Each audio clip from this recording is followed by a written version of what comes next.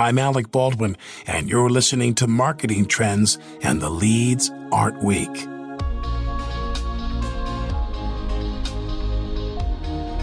We hear all the time that marketers at their core are storytellers, and there's no better way to sell your product than to put a story behind it. But what if your product is not really a product? What if the product is simply just analytics? How do you brand that experience? Jim Sinai was presented with that very challenge when he helped launch Einstein, Salesforce's AI for CRM, and he said there were two key things that stuck out about that experience. There's two actually really important lessons for all the marketers out there. One, research is important, but having a gut and a conviction is also important. Mark had this instinct that it needed to have a persona and it needed to be identifiable and it needed to be something that people could look at and grok onto. And the other was that you've got to pitch the story. You can't tell the story. When you're trying to sell someone on something that it's right or wrong, you can't just tell them why. You got to go into pitch mode as though you're selling the story to the press. While Jim is fond of his days at Salesforce, he's now the SVP of marketing at Procore, a company that is making waves in the construction industry by helping companies get things done quicker, but most importantly, on time.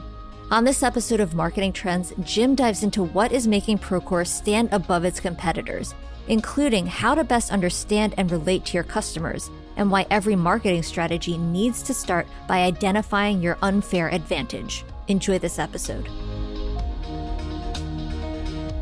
This message is brought to you by Salesforce. Hey marketers, today's B2B buyers are more complex than ever, and every buying committee has different needs and goals. Salesforce can help. We'll show you how to put each and every customer at the center of your B2B marketing strategy, and you'll learn how top brands like Lyft approach account-based marketing. Salesforce, market to every account, speak to every buyer. Find free B2B marketing and ABM resources at sfdc.co/every-buyer. Welcome to Marketing Trends. I'm Ian Faison, host of Marketing Trends, and today we are joined by special guest. Jim, how are you? I am great. Thank you for having me, Ian. Yeah, great to have you on the show. Excited to chat about the amazing stuff that you are doing at Procore and get into some old Salesforce stories and fun stuff like that. Maybe talk a little ABM and everything in between. So how'd you get started in marketing in the first place? Well, I joke to people that are coming up in marketing that I'm like the accidental marketer. I got into marketing because I got fired from a previous job. I was out of business school. I was doing sales and I pivoted over to business development at a startup called Eventbrite. I was early there. And I didn't really know what I was doing. It became pretty self-evident. And the CEO at the time, this guy, Kevin Hartz, walked me out and said, "You're pushing really, really hard, but you're pushing on the wrong door. So go find the right door to push hard on." And it was the best gift he could have gave me because I got to step back early enough in my career and start figuring out what I like and who I like working with. And I actually decided I wanted to work at Salesforce because it's an interesting story. It's an interesting CEO. A lot of my friends were there, guys like Dave King and Scott Holden and Sarah Patterson. Trisha Gelman was actually the person that hired me there. So a lot of these luminaries that probably been on this show. And, I got a job offer in sales and a job offer in marketing there. I don't know how I got two job offers in Salesforce, but I did. And everyone told me to take the sales job because that's what I'm good at. And one person told me, go do the marketing job, because if you ever want to be a CEO or if you ever want to do anything else, you want to show that you've done more than one type of job. And it all really comes down to the manager. And Trisha, who was hiring me at the time, just did put a really compelling reason out there that I would be successful under her. And so I took a leap of faith and I tried product marketing, not really knowing what it is. Sometimes I joke, I still don't know what product marketing is. And boom, the rest is history. So were you part of the famous Marketraz group? I was. I actually had the worst seat because so for the listeners that don't know, there was like Salesforce at the time, 4,500 employees, and the product marketers were in this like dungeon of a room off of the side of reception on some podunk floor in the Spear Tower in San Francisco. And they called it Marketraz because we were off in the middle of nowhere. It's a play off of Alcatraz for those not in San Francisco. And I had that cubicle that was right by the door when you walked into MarketTraz. So I literally was like the social receptionist, which is kind of fitting for my personality, but I was the guy that was sitting right there when you walked in. So I had to say hi and bye to everyone every single day. I think we've almost had the whole MarketTraz on Marketing Trends at this point. We've had Craig Swensrud, we've had Sean Whiteley, we've had Sarah Varney, Scott Holden a few times. Like we've had almost, we had Micheline, we've had tons and tons, and Dave King a few times. Like, so the best part is that whole gang, we're all together on a group Slack channel right now. And best part about being out in the world as a marketing leader is having friends like that you can just quickly hit up. Hey, what are you guys doing about this? Or has anyone solved this? And Robin Daniels the other day was asking about lessons learned from virtual events. And it's one of those safe spaces that is kind of a well-earned thing. Yeah. I mean, one of the things that I think people don't necessarily kind of realize about Salesforce necessarily is that it was one of these places where there was a lot of people trying to do really hard work. There's, potentially a little bit of internal politics. There's people trying to, make amazing stuff, but that, so many of the people went on to do great things and are still really close. Yeah. Which I think is a testament to how hard it is to build a culture like that, a culture that competes, that, tries to do amazing work, but also can still, stick together years later. Oh, we were so competitive. It was fun, but we were a competitive bunch. And I would extend it, it's not just a thing back in the day at Salesforce, nowadays, I look at all these companies that are having their moment. And what I tell people is you can't see it now because you're in it. You're in the swamp right now, but you will look back at these hard days and these hard times as the most formative things in your career. And what you are doing is not actually doing the work of the marketing job. You are actually learning how to build this resiliency that you're going to need to go to the next level. And you're building this network that's going to be there for you forever. It's the modern day fraternity, if you will, the safe way of hazing people. Yeah, there you go. Well, and it's one of the reasons why we created this show in the first place, was having conversations with people like you all and wanting to evangelize that, wanting to share that with more and more people so that these insights, don't get trapped away in your brain, and we can kind of recall them and take some of those, those nuggets and share with a lot of people. One of the things that you did was leading the efforts for Salesforce's Einstein platform, which is really unique in a lot of ways. So how did that come to be? I'm probably going to butcher the year. I think it was 2016 that we launched Einstein. And one of the things that was happening at the time was AI was becoming a big trend in the industry. And we were trying to, we were doing a bunch of things in the product that were bringing in machine learning.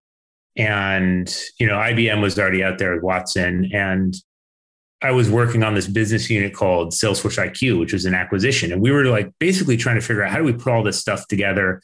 We were building a ground up machine learning platform for the data in the multi-tenant data in Salesforce. And Mark basically, gets all the credit for this. And I'll tell you this story why. But he basically said, well, we got to take all these little things and we got to wrap it together and tell a story around it, because this is an important trend and this is an important movement to helping people understand where the future of software is going. And, so he tasked us to go figure it out. And because of my role at Salesforce IQ and who I was reporting it to at the time, it was sort of my ball to carry forward. And I went out and did all the things that I had been taught at Salesforce. You go talk to customers, you go do the research, you go listen. The only answer is what is the answer that's validated in the world. And the answer that was coming back loud and clear from all the testing and focus grouping I was doing is that nobody liked the name Einstein. So, midsummer 2016, I had a Dreamforce. I'm in a meeting and Mark's on his video conference in Hawaii, and I'm on a meeting and he said, well, let's talk about the AI. Where are we at that? And, I started bringing up the research that shows where the names are testing. He's like, this is a waste of my time. Get out of here. Literally kicked me out of the meeting. And I was like, I went downstairs and poured a very tall drink and reflected on what I did wrong in that meeting, called my boss, is this fixable? She's like, yep. And so a week later, I came back to him in another meeting, and I pitched the story of Einstein. And the lesson that I share there is that there's two actually really important lessons for all the marketers out there. One, research is important, but having a gut and a conviction is also important. Mark had this instinct that it needed to have a persona, and it needed to be identifiable, and it needed to be, something that people could look at and grok onto. And the other was that you've got to pitch the story. You can't tell the story. And I don't know if that's come up in the conversations with other marketers you've talked to, but when you're trying to sell someone on something that it's right or wrong, you can't just tell them why. You got to go into pitch mode as though you're talking, you're selling the story to the press, because that's when people will be like, yes, that's a story I could sell, or no, that's not a story I could sell. And I think that, some of the better marketers I see inherently know when to flip into pitch mode instead of talk about it mode. Yeah. It was funny. I was talking to Scott Holden the other day. He and I were catching up off the air. Love that guy. He was my boss after Trisha. Oh, Scott's the best. I love Scott. And so we were talking about some website stuff, and he was talking about being in meetings with Mark Benioff and how it was defending your position for why is this there? Why is that bullet number 2? Why is that bullet number 1? Tell me why. Those sort of things, defending your position and having a reason for those sort of things. And again, it seems like it's the obvious stuff, but it's just very purposeful. And like you said, you have to pitch why this is the important thing, not just say oh yeah, this is our top feature, or this is our top benefit. This should be, the top thing or whatever. It's you actually have to dig into why. And it's a great lesson. Yeah. Just keep asking why. So, flash forward to today, Procore is an amazingly cool company, very cutting edge in an industry that in some ways is extremely cutting edge. And in other ways, it has been a little bit behind. And it's an industry that is very unique and one that's poised to grow a ton over time. How did you come into the role at Procore, and why were you so excited to join? Yeah, so maybe I should step back and make sure everyone understands what we do at Procore, and then I'll tell you about how we got here, because I think that what we do is part of the reason why I'm here. The construction industry is one of the most important industries in the global economy. Everything we do, from working on our, the computers that we're working on right now and the phones that we're on right now were built in something in a warehouse or manufacturing site that was built with construction. The roads that we use are built with construction. The homes that we live in are built with construction. It is that economic engine that is constant across the globe. And it inherently is when you talk about technology in construction, it's not computers. It tends to be things like, materials and equipment. And, those are real, you go to these job sites and the cranes pulling things up 100 stories high. That's a form of technology to construction. But the challenge of the industry is that on any major project, even a house project, you can have 40 different companies working together to deliver that project. And it all has to work in a sequence. The work has to be done collaboratively in a sequence, but none of these people actually work for the same company. And so the whole genesis of Procore is, how do you connect all these people working on a project together on a single source of truth that is the system of the data, and as well as the system of engagement, that collaboration platform that allows them to resolve any conflicts. And, Procore, I came across, Procore is based down in Carpinteria, California, just south of Santa Barbara. And I came across them when I was on paternity leave, and I was starting to think about, do I want to spend the rest of my career at Salesforce, which is not a bad thing. And I think if I kept saying, if I don't leave, I'll spend my career here and it'll be a great career. But if I stay, I may not know what's out there. So I started going out and talking to some companies, and I found this company that kind of was off the radar because it wasn't based physically in Silicon Valley. And they were working on something that really appeals to something that I care about, which is the built world. And, my first job was in construction in high school and college. And, I got to watch the Salesforce tower go up. I would literally sit at my desk and watch cranes hauling things up and down. And I was, just such a fascinating thing because you can see it and you can touch it. And it's a mess, like you've all seen a construction site. Like, does anyone think like fondly of a construction site? Totally. Yeah. It's like stuff everywhere. There's rebar. There's always the orange spray paint that's just like on a piece of plywood, right? Yeah, that's right. So yeah, I mean, I got really enamored with this idea of going to work on something that's going to have a meaningful impact in helping the industry of construction build more efficiently. And, the heartstrings of that story also is that, like, if Procore is doing what it's supposed to do, which it does, then people are able to go home a little bit earlier in the day because they don't have to stay in the job trailer that long, and they don't have to do as much rework and waste as much materials, which has an impact in the environment, and the overall cost of building goes down. So there's just, it's a really cool story. And then the company itself was just a growth, was just at a perfect size of company coming out of a large company. There's an old Salesforce executive, a guy named Kendall Collins, who used to talk about, you got to go up and down the ladder of companies and figure out which one is the right. He actually called it the drunk ladder. And, the analogy he says is like, you leaving Salesforce to go to a 50-person company is like showing up at the bar at 2 a.m. and your friends have been there since 8 p.m. and you have to decide whether you're going to play with them or not, because the amount of crazy that 6 hours of drinking, the difference of 6 hours of drinking is going to get you.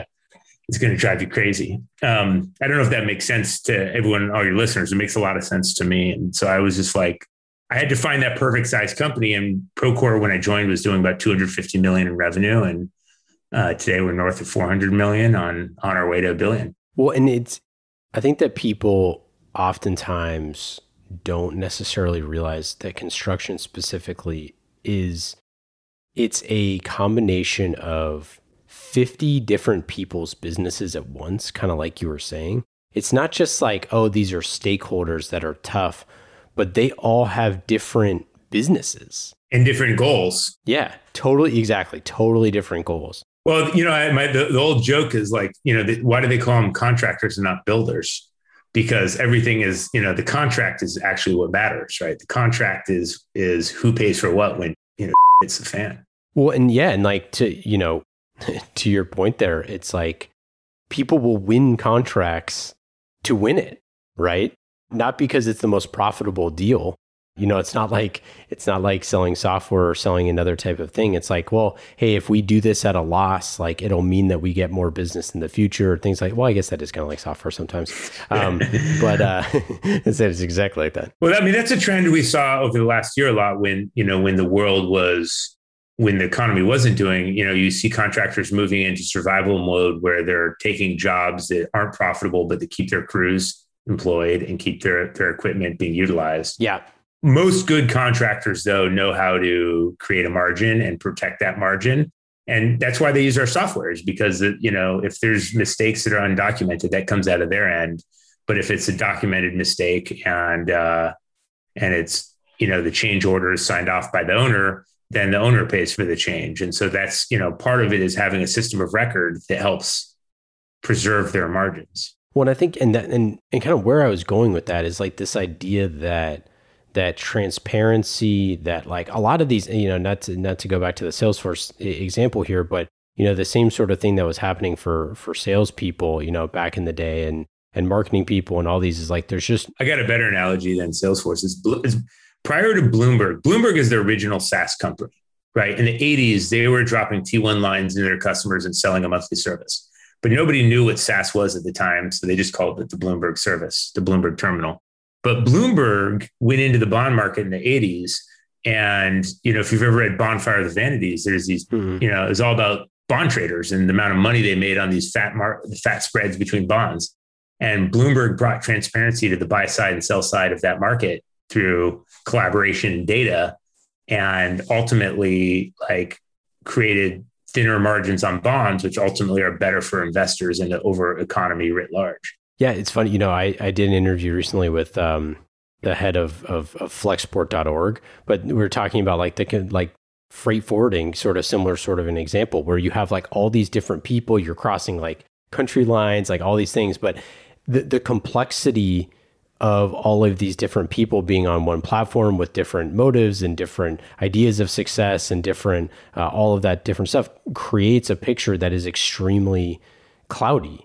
And when we sell technology, we want it to be simple and fast and secure and like all these things. And construction oftentimes is not that way. So I'm curious, like, how do you think about marketing to these different personas, to these different groups of people that have such different agendas potentially, and to get them on the same page? Well, I think the first thing that's I think really important is to understand that we're vertical SaaS. And when you're doing vertical SaaS, the expectation is more than horizontal SaaS to speak the language of the industry. Totally. So my predecessor did a great job of really setting our brand up with the team to speak the language of construction. We hired construction people into the marketing group. We did events that were catered to them. We had a NASCAR sponsorship. We used a lot of humor in our marketing. We basically were really clear that we speak the language that you speak, and that first and forward, like, we care about construction. We care about you. We launched this Procore.org, and it was all about giving back to teaching construction software to people that are in school for construction management, as well as for doing continuing education for all the project managers out there that need their CE credits.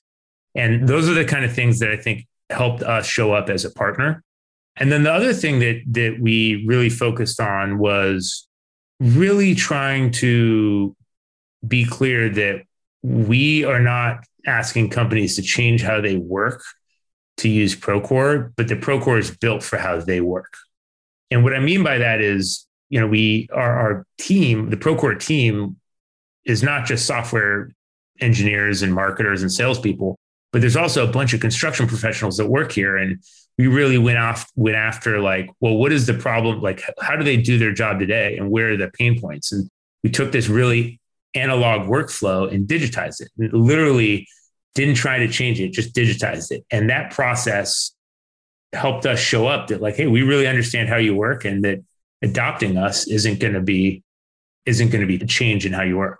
And then the last thing that the team did, and again, this is stuff that preceded me, is really leaned in on total customer experience. And so when you buy Procore today, we implement you for free, regardless of how big you are. And you get customer success, which is now kind of table stakes of all SaaS companies, but it's a key differentiator in the construction vertical. And we really focus on making sure that that the sponsors are getting the adoption they need out in the field. And once people get used to using Procore on the job site, they don't go back. That's incredible. I didn't know about the free implementation piece. That's a great idea, because I'd imagine that's a huge barrier to entry. Yeah, I mean, it's expensive, and we're cognizant that it's expensive, and we do it at different. We have a scaled out program for down market, and then as you go up market, becomes more bespoke. But if you're gonna spend all this money to acquire a customer and not make sure they're successful from day one, then you're putting a lot more risk on that recurrent revenue, right? And the holy metric of SaaS companies is that net retention number. So if you want to bias the net retention numbers, get that customer implemented and do it early. So did you oversee part of that, or the messaging around that, or like was marketing involved in that type of the equation? We definitely contributed to it.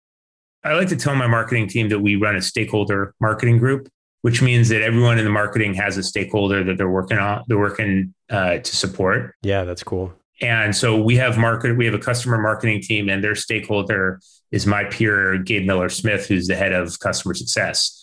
And, they work with Gabe to identify what we need to market ahead of the sale about our customer value prop.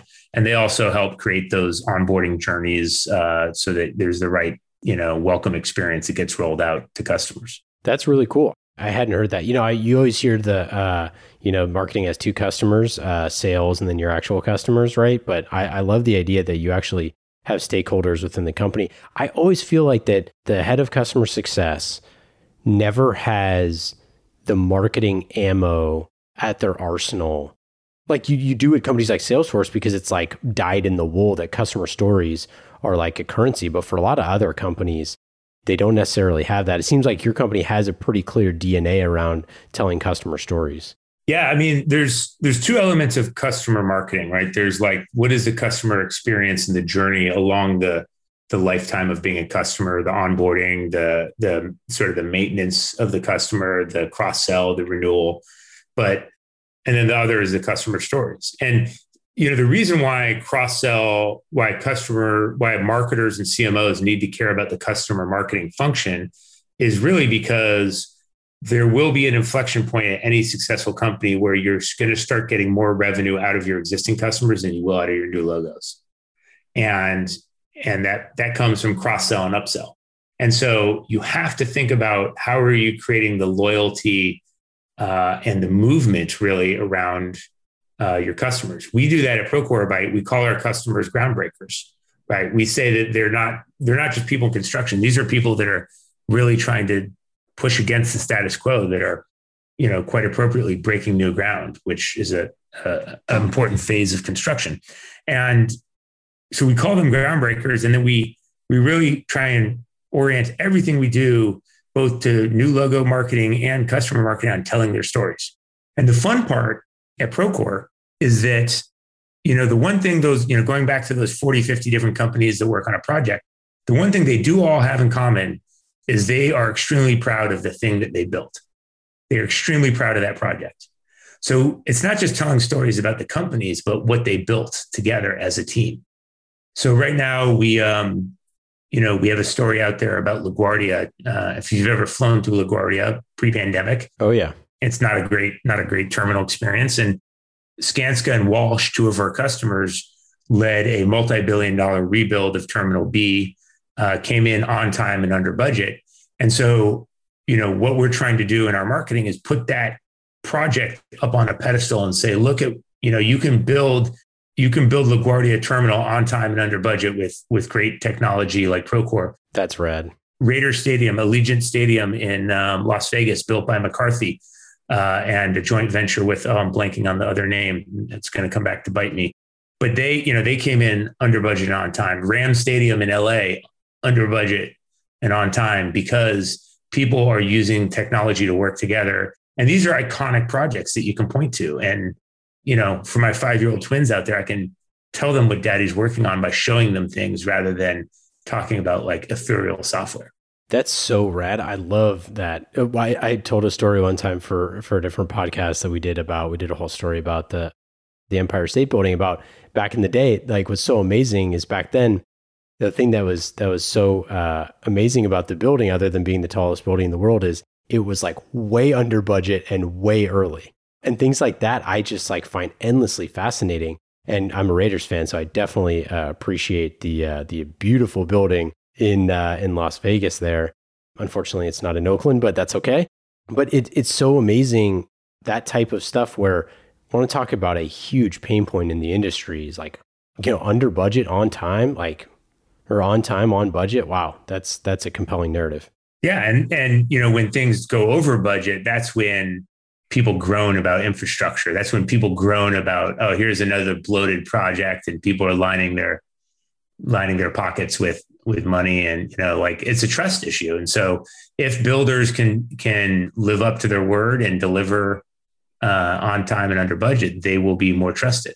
So you all have such a clear brand and identity, and I know you invest in this, and it's something I want to talk about for a little bit. You call your customers groundbreakers. Your event is called Groundbreak. You have extremely clear personas and all that stuff. I know because I've worked with your team and Maliki and the amazing team on the creative side. Yeah, we have a really great creative team. Big props to them. Yeah, huge props to them for just exceptional work. And then all the other people, it's not just them, everybody in the organization that I've had a chance to work with, and Alea and everybody, it's just such a clear vision of who your customers are. And it's a very reverent respect to your customers and understanding of construction and all of that stuff. But I feel like some of that stems from the fact that you have a name for them, right? And obviously you have, the Salesforce Trailblazer, and you have things like that. There's other companies that do this, but How important was it for you all to kind of like make that distinction and be purposeful about that? Well, I don't think it's a must, but I think it was a nice thing. And I think if you go back to like marketing 101 and you try and talk about, what are your unfair advantages in the world? You think about positioning your company. You start with what are your unfair advantages? And when we look at our unfair advantage, the one thing that we have in spades over all of our competitors is customer success. Mm-hmm. Our customers freaking love Procore, right? And so when I got here, I was really trying to figure out how to pull that thread. Like, well, our customers love us. And how do we get them, really winning is getting them to do the marketing for us. Because in this industry, like people buy because of referral, because of word of mouth, not because of our, we have a great sales organization, but let's be clear, like people buy Procore because someone else tells them that Procore is awesome. For sure.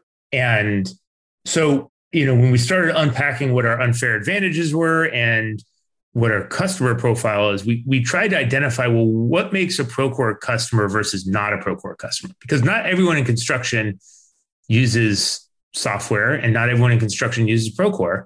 So, I was trying to find a way to get our team to articulate the gestalt, the emotional connection of our customer, and a way to really celebrate some of the, put it a different way, like just the crazy risk taking that it takes to be in this industry. And the thing I love about this industry too, is that so many of the people that own construction companies are like original entrepreneurs.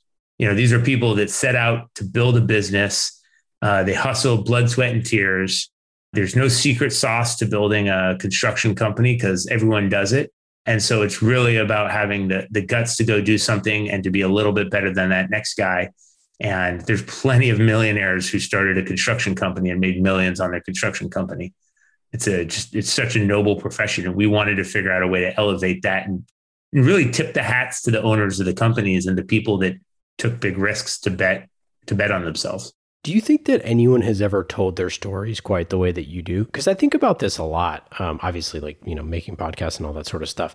But I think about it a lot where, you interview people or you talk to people, or you write stories about people. And there's just so much, especially now, like, especially in the current culture where like a lot of media is like, every other headline is like Elon Musk, right? Because that's like what gets clicked on, right? I'm reading his biography right now. It's that man's amazing. It's incredible. But I'm so curious, like, do you think that, how many of those really successful entrepreneurs, like you mentioned, like one of my buddies in construction and the company that he works for, I'm like, I never see them. I never see glowing stories about them. I never see high quality videos. I never see any of that sort of stuff. And I'm just I wonder just like how special those folks feel when they get their stories told by Procore. I mean, what I've heard them tell me is the word goosebumps. Wow. Look, the industry does a good job of celebrating itself. Every state has a, association. Every trade has its own association, and they do awards, and the trade magazines do awards. They celebrate the projects. But the storytelling that those associations, they're associations, they're not marketing companies. And so they tend to be pretty cut and dry. Here's the project, here's why it's hard, and here's why they won. Yeah. And, the thing I try and teach everyone around me is like storytelling is the secret sauce of marketing. It's the message, right? And storytelling is what makes the message memorable. And it's easy because all you need to have a great story. Do you know what you need to have a great story, Ian? No, tell me. You need a protagonist. Sure. The person, the project, you need the protagonist. You need a complication. Something has gone wrong. Something has become a challenge. You need some humor and some anecdotes along the way, and ultimately you need a resolution. And, you can tell any story and make it interesting if you have those four ingredients. And, the thing that I try and evangelize to my product marketers is don't try and teach the product, teach the stories around the product. Because if you can get the salespeople learning the stories, then they will learn stories faster than they will learn product, then they will have more comfort and confidence out in the world talking to customers about why Procore. Yeah. I mean, if Procore can help the Allegiant Stadium be, on time, on budget, then I'm sure they can help us, right? That's a lot easier to remember than like features and benefits, right? Like, but we have thousands of customers who, are small customers who, just do a few million of construction every year, who are not building stadiums. And that story is a different story. That's a story of the entrepreneur that gets to get to his kid's baseball game. Totally. Because, he can walk off the job site and know that, questions can still get to him, even if he's not on the job site, and he can still have visibility to what's going on. And that's a different type of story. Yeah. We talk a lot on this show about, the old, the Star Wars reference, right? Where it's like your customer is Luke and you are not Luke, right? Like you are the lightsaber. Like your product is the lightsaber.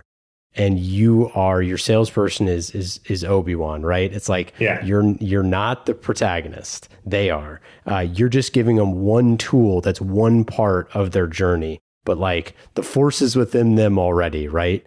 And I think it's an important thing to remember. The other thing that's really unique about construction is like at Salesforce, there's people whose whole job is to run sales operations, right? Or to run marketing operations. And these are people that are technologists by training and by trade. And CIOs are the ones that buy Salesforce, and they buy software by trade. People in this industry are not technologists in the sense that they care about software. So they needed it to feel simple and easy and work out of the box versus, we're going to give you a really powerful tool that you have to go build. So it's funny you say that. I did want to go back to the Einstein story for a second, as a parallel to this, because one of the things with Einstein is that it's not really a product. You can't buy Einstein. Well, there's no AI in the world that's a product. Yeah. So how do you think about marketing something that's like that, right? Is it different than a traditional product? Is it the same, or how did you think about that? Well, AI is a category of platform services. And like all platforms, whether you're selling developer platforms and developer services, or whether you're selling even application platforms like Procore, there's no secret that the two things that matter are use cases and customer success. So what we really zoned in on was like not talking about how the AI worked or why the AI was special, although we did do that in the technology circles to earn credibility. But we really focused on like, well, if we're saying we're AI for CRM, what does that mean? Well, it means that you can have lead scoring. It means you can have the right message delivered to the right person, and focused on what AI unpacks for the customer. And then we, paired that with the story of the customer that will get up and say why they're using AI to run a better story. And, we have AI in Procore application. And if I were to walk on a job site and talk about AI to a contractor, I would probably get kicked off the job site. They would probably be like, what the F are you talking about, dude? But if I go in and say, hey, one of the cool things about Procore is that we can auto tag all the photos you upload to Procore, so you don't need to worry about whether that photo is photo of a pipe or a ladder, like we do that automatically, or whether, we can figure out, like one of the things we're prototyping right now is how to take, when you do a punch list, you walk around and you look at different things, and how to use like natural language processing to really make taking notes on a job site easier. So there's a bunch of different applications across every software category for AI. And all AI does in software is reduce the friction, right? All it does is make the software easier to use, or organize the data that was unstructured into structured data so that you can score it, prioritize it, to, understand, what to do first. And so, it's the same thing that with Einstein that we're doing with Procore is we're just going right to use cases and talking about use cases, and when possible, avoiding AI. I love it. Okay, before we get into our lightning round here, I just wanted to open up any other favorite campaigns you've had over the years, or maybe a favorite learning experience from a campaign that didn't go so well. One of the campaigns I really just have a fond memory of is when it's like way back early in my career, but it really was when we launched Salesforce One. which was just a rebranding the Salesforce platform. And it was actually very few features and just a way to change the conversation on our technology. And the thing that I loved about that campaign, and then I have another campaign I'll share because there's a different learning, but that campaign was great because we actually invested for the first time in my career that I remember in print assets. And it's kind of like a crazy thing to think about, like, oh, well, we're all marketers. We do everything digitally and the salespeople call people. But like, oh, wait a minute, we're going to create a printed brochure, which is a lot of work and it goes bad. It's like it's like more like fish than wine. It goes bad fast. And so, we created a bunch of printed assets and brochures so people could actually touch and feel the use cases of what you could build with the platform. And, ever since then, I've always been a big fan of direct mail and print leave behinds. Not so much now that we're not getting together, but there's something very nice about having like tangible pieces of marketing that people can, actually hand to someone in a meeting. Right. And then the other campaign that I would say the Groundbreaker campaign is a great one, but the best campaigns that are actually, I can't name a single, a single one that stands out, but like, I'll tell you what I look for in a good campaign is when you can get the marketers and the salespeople working the campaign together. Yeah. Because like you could measure a campaign just by form responses, right? And saying like, what we really care about is like, we care about them responding to the ad or to the landing page. But if you can get the salespeople talking about the campaign and pushing the campaign in parallel, that is money, right? I totally agree.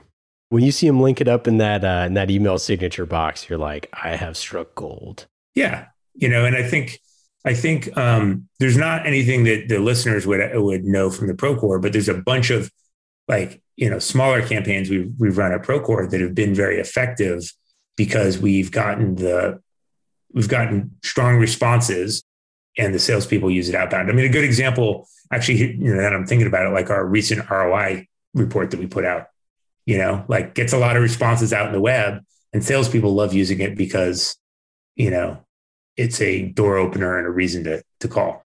I don't know if I would call an ROI report a campaign, but it's an example of a campaign tactic that I think works really well together. All right, let's get into our lightning round. These questions are fast and easy, just like marketing with Salesforce. You know this all too. I don't need to tell you, but everybody else can go to salesforce.com/marketing to learn more about marketing on the world's #1 CRM. That is Salesforce. Put your customer at the center of every interaction. Go to salesforce.com/marketing to learn more. Lightning round questions. Jim, are you ready? I am ready. What does Salesforce do? Right. They got a marketing platform too. Number one, who's your favorite A's player of all time? Oh, that's easy. That's Ricky Henderson. Oh yeah. I met him at Krogan's in Montclair. I don't know if you've ever been, but he signed a baseball for me. Great man. He's awesome. Do you have any TV shows or books or podcasts or anything like that you've been binging recently? My wife and I are rewatching Seinfeld from the beginning because it's been over a decade since we've done that, since I've watched it, and it's still gold. Like, it's timeless, it's gold. And, just for those who've never seen it, they should watch it. And if you've seen it, go rewatch it. It's gold. And it's easy. It's half an hour. If you weren't in marketing, in fact, if you weren't in business at all, what do you think you'd be doing? I'd be a chef. Ooh. But I guess that's a business too. Well, yeah. But cooking is like my zen. It's a creative puzzle. I can't be digital. It's not a digital activity. There's a pleasure I get in taking care of people by giving them food. It's like the old Jewish grandma on me. Favorite dish recently? I mean, one of my old executives at Salesforce gave me his fried chicken recipe, John Ball's fried chicken. That's scrumptious. And my bread game has been on point this year. That sourdough bread game. Oh, yeah. The homemade bread stuff is just so good. Yeah. Fried chicken and bread. Who could go wrong? I did fried chicken and waffles the other day at home. It was my first time doing it, and it was so good. I miss fried chicken and waffles. That might be the thing I miss the most. It might be my first meal outside of quarantine when I can sit down. No, it might be my go-to. What's your best advice for a first-time CMO? Well, I would say lots of humility and focus on trying to learn one or two things at a time. Don't try and be everything. The single most important thing I did when I got here was went out and hired a great leadership team. I have what I think is the best leadership team in SaaS marketing. And, you're only as good as your team. And hiring is one of the most important things you do as the number one. So making sure that you set the culture by hiring the right leaders is super important. And then, 2 years in, the thing that I'm really trying to learn that I wish I had focused on day one was I wish I had been a little bit more focused on planning the organizational rhythm of the business. I think it's easy to take for granted when you're at a large company like Salesforce, there is a rhythm of the business. And what I had to realize after 2 years is that it's actually my job to set the rhythm. It's my job as a CMO to set the rhythm of the business. When do we do our user conference? When are we planning? When are we doing research on personas? And so that's a big focus of mine right now is setting our operational cadence. That's a great insight. I have not heard that one before. That is a really good one. Well, Jim, thanks so much for joining. We really appreciate it. Obviously, everybody should check out Procore.com. Only if you're in construction. Well, no, if you're a marketer, you just need a good website to check out, some good copy and everything. Inspo. We're hiring, so small plug. If you're looking to get on a rocket ship, hit me up. Yeah. Anything else to plug? Any final thoughts? I've been doing a lot of career conversations this week because we're doing our annual focals. And the big thing I tell everyone is like, if you focus on learning one thing a year, over 20 years, you're going to be a freaking genius. So just don't try and learn it all in one go. I love it. Awesome. Thanks so much, Jim. We really appreciate it. Thanks, Ian. Marketing Trends Podcast is brought to you by Salesforce. Discover marketing built on the world's #1 CRM, Salesforce. Put your customer at the center of every interaction. Automate engagement with each customer and build your marketing strategy around the entire customer journey. Salesforce. We bring marketing and engagement together. Learn more at salesforce.com/marketing.